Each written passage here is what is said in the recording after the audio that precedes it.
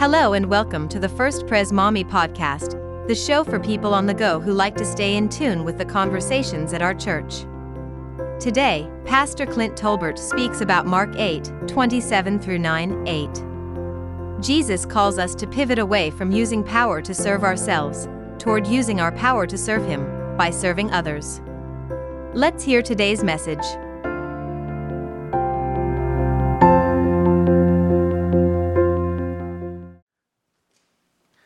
Well, I celebrate, if you are not aware, that on Friday night, something special happened in the life of our church. We were given the opportunity to host a couple of musicians from the Toledo Symphony Orchestra. And so in the chapel, gathered by candlelight, were 140 people. I don't know that the chapel has held 140 people in quite a while. I know it took a lot of work from some of you to make that happen, and so I want to say thank you and celebrate it. It was a great opportunity for us to hold out the life of our church to our community.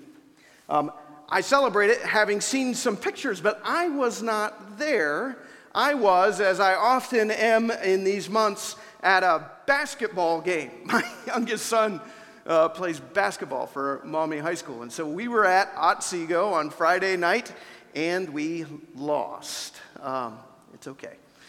We were also at a basketball game on Tuesday as I was beginning to think about this passage, and something I saw connected in my mind with what God has put before us this morning. If you've been to a high school basketball game, maybe you have seen, it happens frequently, that in a break moment, maybe it's halftime, maybe it's between the JV and the varsity game, little kids will come onto the court, and they'll be in jerseys. I presume these were kids. On Tuesday night, I saw this. Kids, two different colored jerseys. They must have been teams on Pee-wee leagues there in that community, and they played this game until the older kids came out. I say they played a game because I don't think what I saw was really basketball. There was a ball, and they were on a court, and yes, they had jerseys, but seldom did anyone shoot the basketball, and even worse, though they dribbled on occasion, the minute any other child got close to the one who had the ball, guess what they did? Right? It reminded me of, I spent many years coaching my kids in basketball. It was a terrible thing. I was a high school wrestler. I don't know what I'm doing, but I tried. And the hardest thing to do was to get a young child to learn not to travel and instead to pivot. Do you know what it means to pivot? When someone comes to guard you, pivoting means to take one foot, plant it firmly on the ground, never move it, and then move the other so that you can pass the ball. A young child had a really hard time grasping that. Well, this morning, as I looked at this passage, I recognized how pivotal it is. In the gospel, we're in chapter 8. We're halfway through this 16-chapter gospel. It's a pivotal moment. If you read the narrative, you'll notice for the first time in the passage Jason just read to us, Jesus will foreshadow his passion, the crucifixion and the resurrection. And then if you track the geography, the towns that he goes to, the path that he walks, from this point forward, he's on his way to Jerusalem. He's on his way to the crucifixion. This is a really important passage. But even more than that, I want us to recognize the great pivot that God calls us to make in this passage, where Jesus calls us to have one foot firmly planted in the recognition of who he is, as he did with Peter. Peter, who do people say I am? He has to know that before then calling him to move in whatever way God directs, as we are called to serve him. Keep that image in mind. I think it might help you as we work our way through the passage this morning. If you didn't already, could I invite you to open to Mark chapter 8? Again, we'll begin at verse 27. The passage this morning is broken into three distinct sections, and oddly, the third section, the one that gives us the title for the scripture this morning, the Transfiguration, that's one I'm really not going to touch for the sake of time. But my hope is that everything that we talk about will point to the Transfiguration, and you'll go, oh, I kind of see why God might have done what he did in that moment. Nonetheless, we'll focus on chapter 8, verse 27 through chapter 9, verse 1. Let's pray as we come to God's word. Lord God, we do give thanks for your word. We give thanks for the way your word speaks to our everyday lives, revealing who you are and who you call us to be. Holy Spirit, come into this moment in power. Reveal Jesus to us. And help us to not just understand what we read, but to take it in such a way that we leave this place hand in hand in relationship with our Lord, filled up with his presence, with eagerness to serve and be faithful to him. It is in the name of Jesus that I pray. Amen. Well, I want you to notice that this passage is all about power. It's all about power. If you think about the passage in the way that I framed it, from chapter 8, verse 27, especially to chapter 9, verse 1, you'll notice that it's all about power. But even the Transfiguration, obviously about power.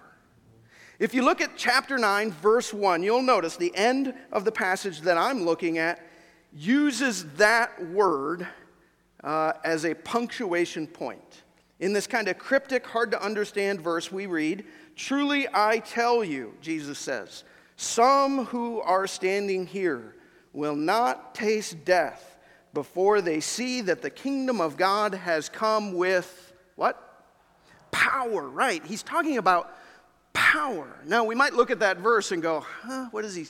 Wait, the disciples, we'll get there. We'll get there. What I want you to notice is that this is all about power.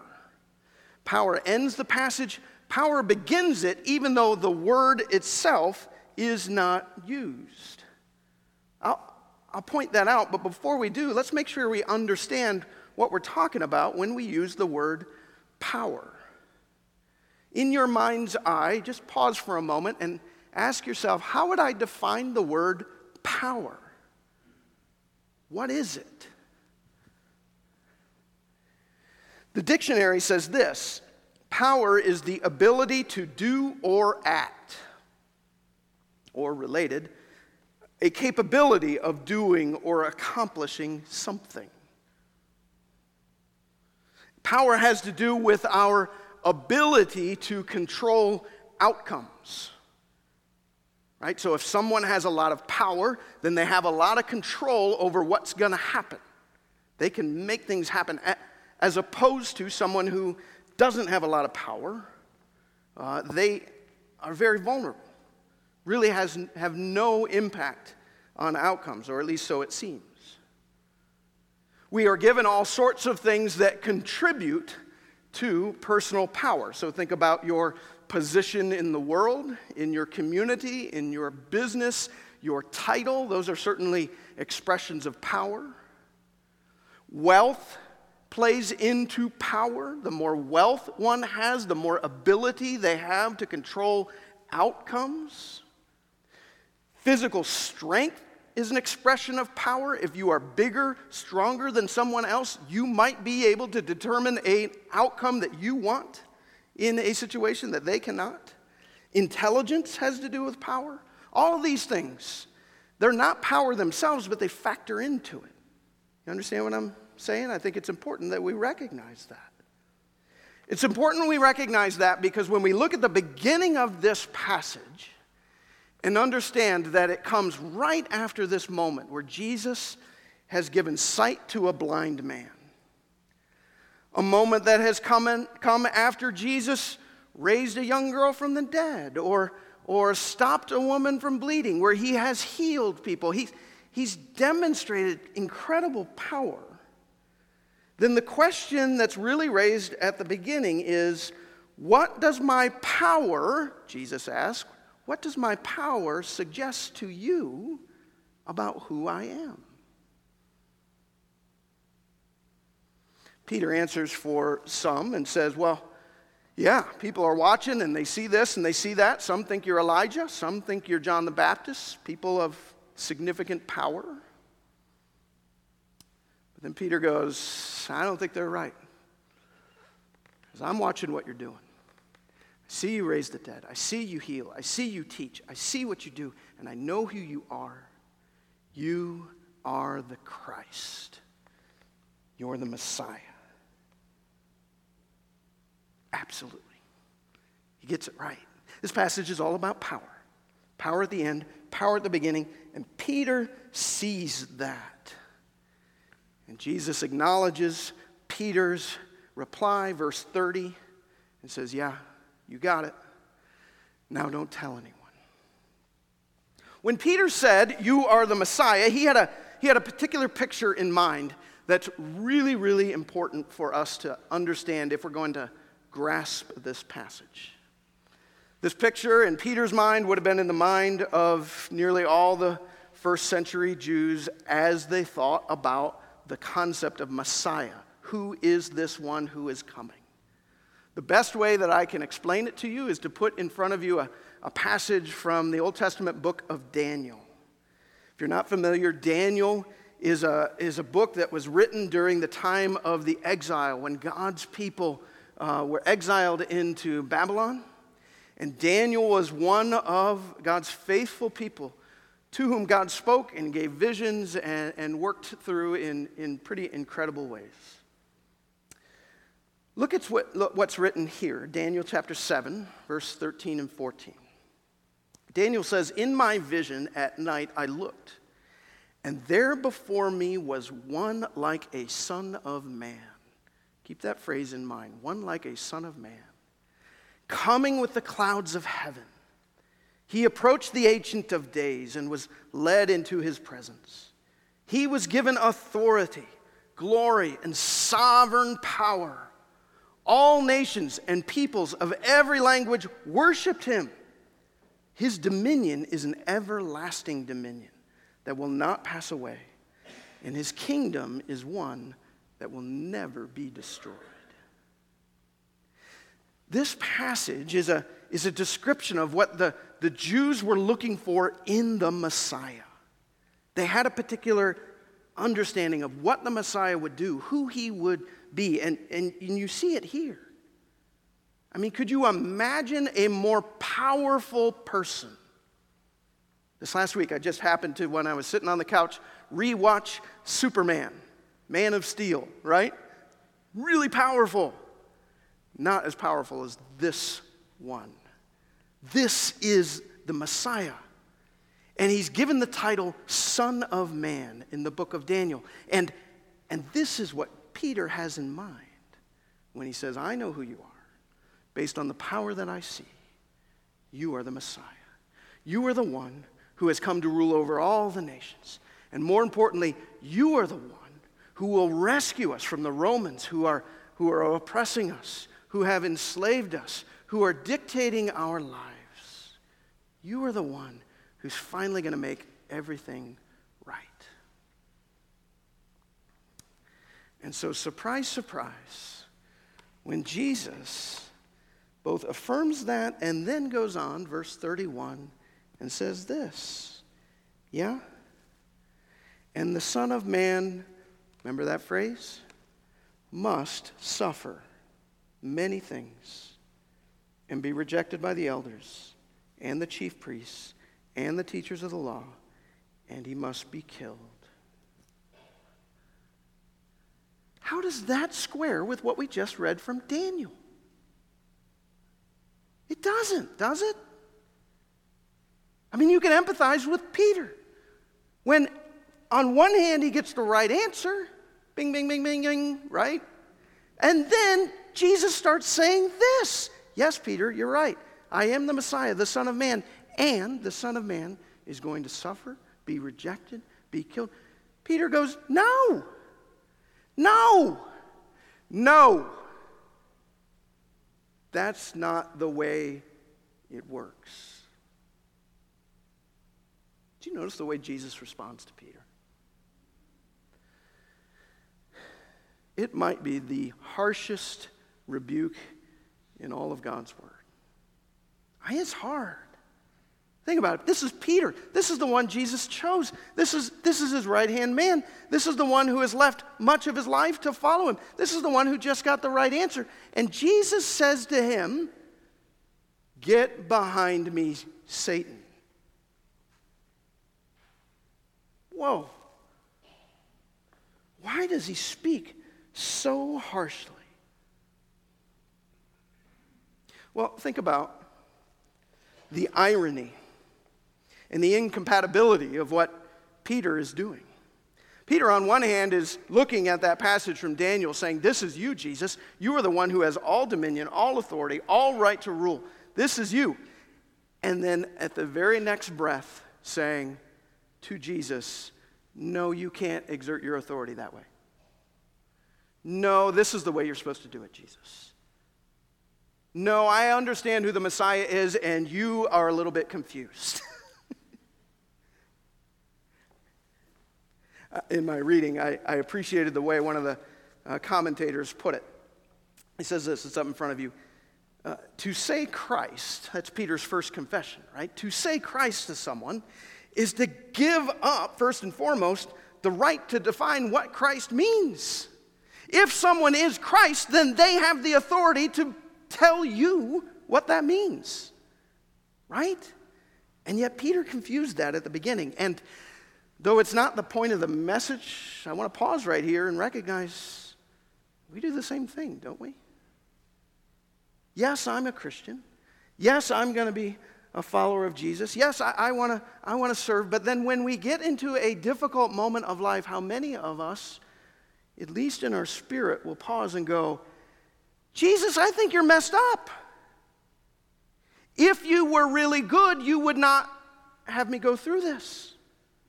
Or I think you're out of control. Or this isn't right. I think I know better than you." How many of us think that? No hands, no hands. Just, you've thought that, right? I know I have. And Jesus rebukes Peter more harshly than I could ever imagine. Why does he do that? Don't you think the harshness of Jesus' rebuke to Peter should suggest the importance of all that they are sharing in that moment? When I think about my own life, I can think of a few moments where someone that I deeply admired, appreciated, respected, even loved, spoke really harshly to me. Moments like that, they stick with you because they're so important. It's like a coach saying, "Quit moving your pivot foot," right? Because if you don't learn that, you can't learn anything else in the game. And so Jesus is saying to Peter, before we talk about anything else, you must understand who I am. I am, as you said, Messiah and Lord. I am the Christ, and as such, I'm the one who tells you how it's going to be, not the other way around. With our foot firmly planted in the understanding of who Jesus is, the Messiah who came, he says, Mark 10:45, not to be served, but to serve. The Messiah who came to give his life as a ransom for many. Now, we can move on and say, all right, so how are we supposed to move? How are we supposed to follow him? That's the rest of the passage. Look at it. Pick it up at verse 34. My blind eyes are right. How do we use the power that's been entrusted to us? If we're going to understand what Jesus is saying, we need to recognize what's true about the world.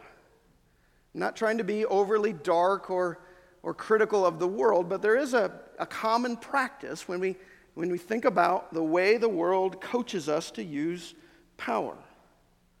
Think about it. When we receive money, when we develop an education, get a degree, when we meet somebody and develop our personal networks, all these things that we talk about feed into someone's power, right?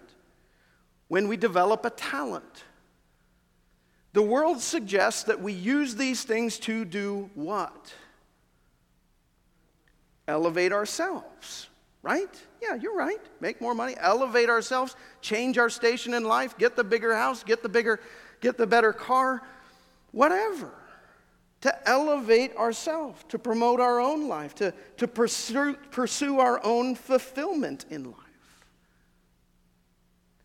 But Jesus says, that's not my way. Look what he says. Verse 34, whoever wants to be my disciple. What's a disciple? One word definition? Follower, right. Whoever wants to follow me must do this. They must deny themselves. So discipleship, following Jesus, begins with self-denial. Now, some have read this and misunderstood it as self-hatred, that if you're going to follow Jesus, you have to hate yourself and just try to, no. It's not self-hatred, it's self-denial. What's that mean? Well, it means like this. So, as I just said, whenever you, in the world, accumulate something, money, talent, degrees, your first and natural inclination is to say, what am I going to do with this to promote myself, to promote my station, to make my life easier, better, whatever? Jesus says, if you are my follower, you will instead not ask the question, how will I use this to promote myself? You'll ask the question, I wonder why God has given this to me. Introduce this person to me. Put me in this moment. Given me this ability. Entrusted to me these resources. That as followers of Jesus, our first assumption should be that it's not for us alone. Because if we're following Jesus, we're denying ourselves. Instead, we're going, he's given me this for a reason. And then, he says, if anyone is going to be my disciple, they must deny themselves, take up their cross as they follow me. Now, I'm standing beneath a big cross. The imagery of a cross is super familiar to us. But I want you to recognize, in this passage, Jesus has not yet been crucified. The cross is not any sort of symbol of love or faith or anything like that. Oh, Jesus' hearers knew about the cross. They lined the roads in Rome. And they were objects of torture. They were the devices the Romans used as they, many times unjustly, took from these Hebrew homes men and women, sometimes even children. They accused them, they penalized them, they forced them to take the cross-section of the cross upon their shoulders and carry the cross to the designated place of their execution, where they would then hang them and torture them until they're dead.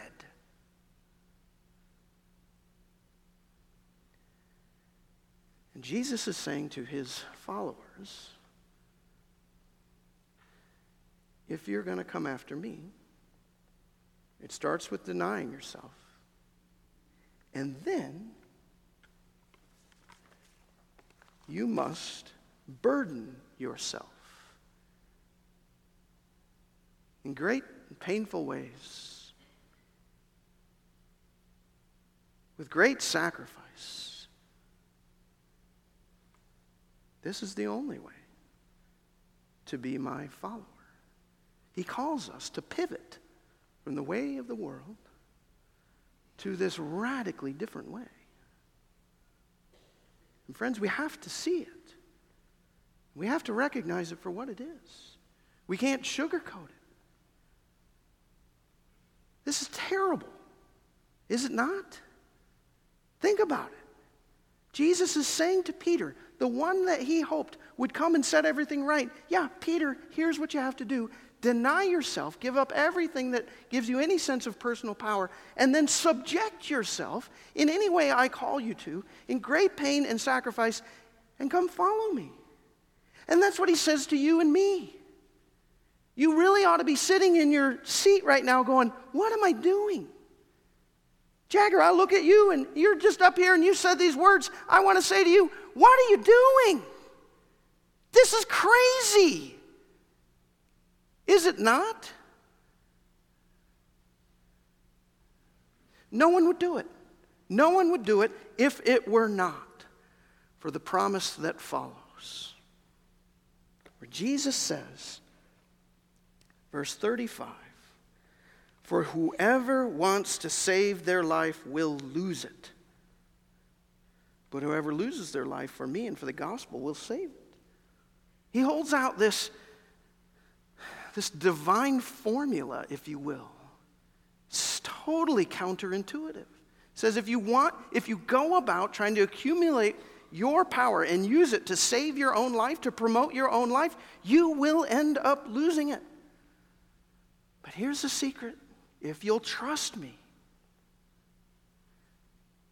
if you'll lose your life for me and for my gospel, you will find yourself saving it. He emphasizes this in the very next verse, verse 36. What good is it, he says, for someone to gain the whole world, yet forfeit their soul? That word soul there, it's not wrong, but it's helpful for you to notice it's the word psyche, and it has to do with our experience of life. It's not just that soul that we envision floating up into heaven. It's our experience of life here and now. It's the condition of living. It's health, happiness, exuberance, energy, vitality. He's saying, what good is it for you to try to build up your own sense of power and in so doing lose life, the life that we all desire to live? As Jesus makes this statement, we know it's true. Not just because Jesus said it, not just because it's in the scripture, but because all of us have experienced examples of this truth, this reality. Let me show you. Post-COVID, all the researchers are saying we are going through an epidemic of loneliness. Have you read that? Some of you are experiencing that. You just feel really, really lonely. Well, in that place, you might want to save your life. You are desperate for a friend, desperate for the affection of someone, desperate to have someone care about you. And so in the attempt to save your life, it might go something like this. Hey, I'll make a phone call and say, hey, I haven't seen you in a while. Don't you care about me? How about you come over? You might call your adult children and say, you really don't love me. If you did, you would send me more messages. Why don't you come over? You might say to a friend, come. And what happens when you do that? People run as fast as they can. You know what I'm talking about? Just mild head nod. Just if you know, just don't give yourself away too much. I see you. Okay, all right. If, on the other hand, we'll believe what Jesus says and go, all right, Lord, I'm not going to make it about my own feelings, my own friendship. If I have to walk this life alone, I'll walk it alone, and I desperately hope I find companionship in you. But because I'm following you, I'm going to reach out to somebody and say, hey, I was just thinking about you, and I want you to know I care. If you send a gift to somebody and just say, hey, I just want you to know I care about you. That's all. No strings attached. You don't have to do anything. What is likely to happen? Those people will turn and come and extend some sign of that very friendship that you're so desperate for. Same's true in worship, right? You might come into this space. If you are desperate to experience a worship service and save your life, you might come in with the attitude, oh, we better sing this song, and better be sung that way, and then the people better be here, and these people better be next to me, and Pastor Clint better not preach longer than 20 minutes. Sorry, past that, right? You might come and you will only be frustrated if you come with that mind. You will lose the very thing you were so desperate to find. If, on the other hand, you go, look, I'm here to worship Jesus. So that means as best as I can, I'm going to put my own desires aside. I'm going to try to enter and be conscious of other people. I'm going to sing out, though I can't hold a tune in a bucket, because I know it encourages the person next to me. I'm going to pray for that little kid that's squirming in front of me, and I'm tempted to be distracted, but no, I'm going to, no. All of a sudden, worship blessed you. I won't go too deep into this one, but it is Valentine's Day this week, right? Do we recognize this is the very nature of the way God created us for intimacy and relationship?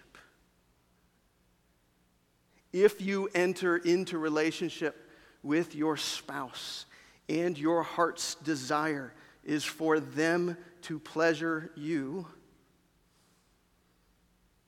but if on the other hand, you enter into marriage in every aspect and say, I'm going to serve my spouse, and I don't really care what they do with me, well, you will find life and love and romance and all of that. Do you see what I'm saying? Jesus, this is true, and we know it to be. And all of it comes on the foundation of the cross. The one who gave up his own life literally for us. And in so doing, we find life eternal. That's what Jesus points to in verse 38. I mean, we're saying this experience is true in this world, but make no mistake, he offers a word and a warning about the world to come as well. He said, if you spend your time and all that you have in this world to build up your own power, your life, not only will you lose it here, you'll lose it when I come.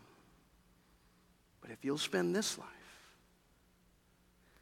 denying yourself, sacrificing yourself, not only will you find life here, more than likely, but you will be welcomed by Jesus on the day he returns. I'm driving to the end, I promise, but do you notice how this is it's all about power? And if we're honest with ourselves, we don't have the power to do this. If you're really honest with yourself and you're sitting there and you're going, okay, God has given me this much money and he's given me this much positional power and he's given me these resources and if I hear correctly, I'm supposed to give them all up and I'm supposed to even sacrifice. I don't know that I can do that, at least to the extent I know I'm supposed to. Then you're right. None of us can. And that's why, chapter 9, verse 1, Jesus says, truly I tell you, some who are standing here will not taste death before they see the kingdom of God has come with power. This is God's work in and through us. He'll drive that point home in the Transfiguration if you read on. He'll author it at the cross and in the resurrection. Therein lies the power. And as the church begins to be formed in the book of Acts, we're reminded of these words from Jesus himself to his disciples, to you and me, you will receive power when the Holy Spirit comes on you. It isn't by your own will. It isn't by your own good intentions. It is by his power in you that all of this happens. And as he does it, we get to see the kingdom of God coming in beautiful and in amazing ways. Make no mistake, those kids on Tuesday night, they had on jerseys. They were in a basketball court, but they weren't playing basketball. We can call ourselves Christians. We can take vows. We can gather in a sanctuary. But Jesus tells us, until we have one foot firmly planted in the understanding of who he is, he's the one with power. He's the one with authority. He is Messiah. And he came and gave his life, and he called us to do the same. Till we recognize that, and then we're willing to follow him, moving in whatever way his Spirit directs us, we can't be his disciples. May the Holy Spirit come amongst us and help us as we seek to follow Jesus, our Lord. Let's pray. Lord, boy, this is a hard teaching. That's why I think you got harsh with Peter. It's why we might be hearing some pretty difficult words ourselves and in our inner self. Lord, would you speak truth and grace? Would you call us to yourself? Would you remind us of who you are? Would you empower us by your Spirit and give us the faith to take that next step that builds your kingdom and honors you? For we want to see the kingdom of God come more fully into our world. It's in your name, Lord Jesus, we pray. Amen.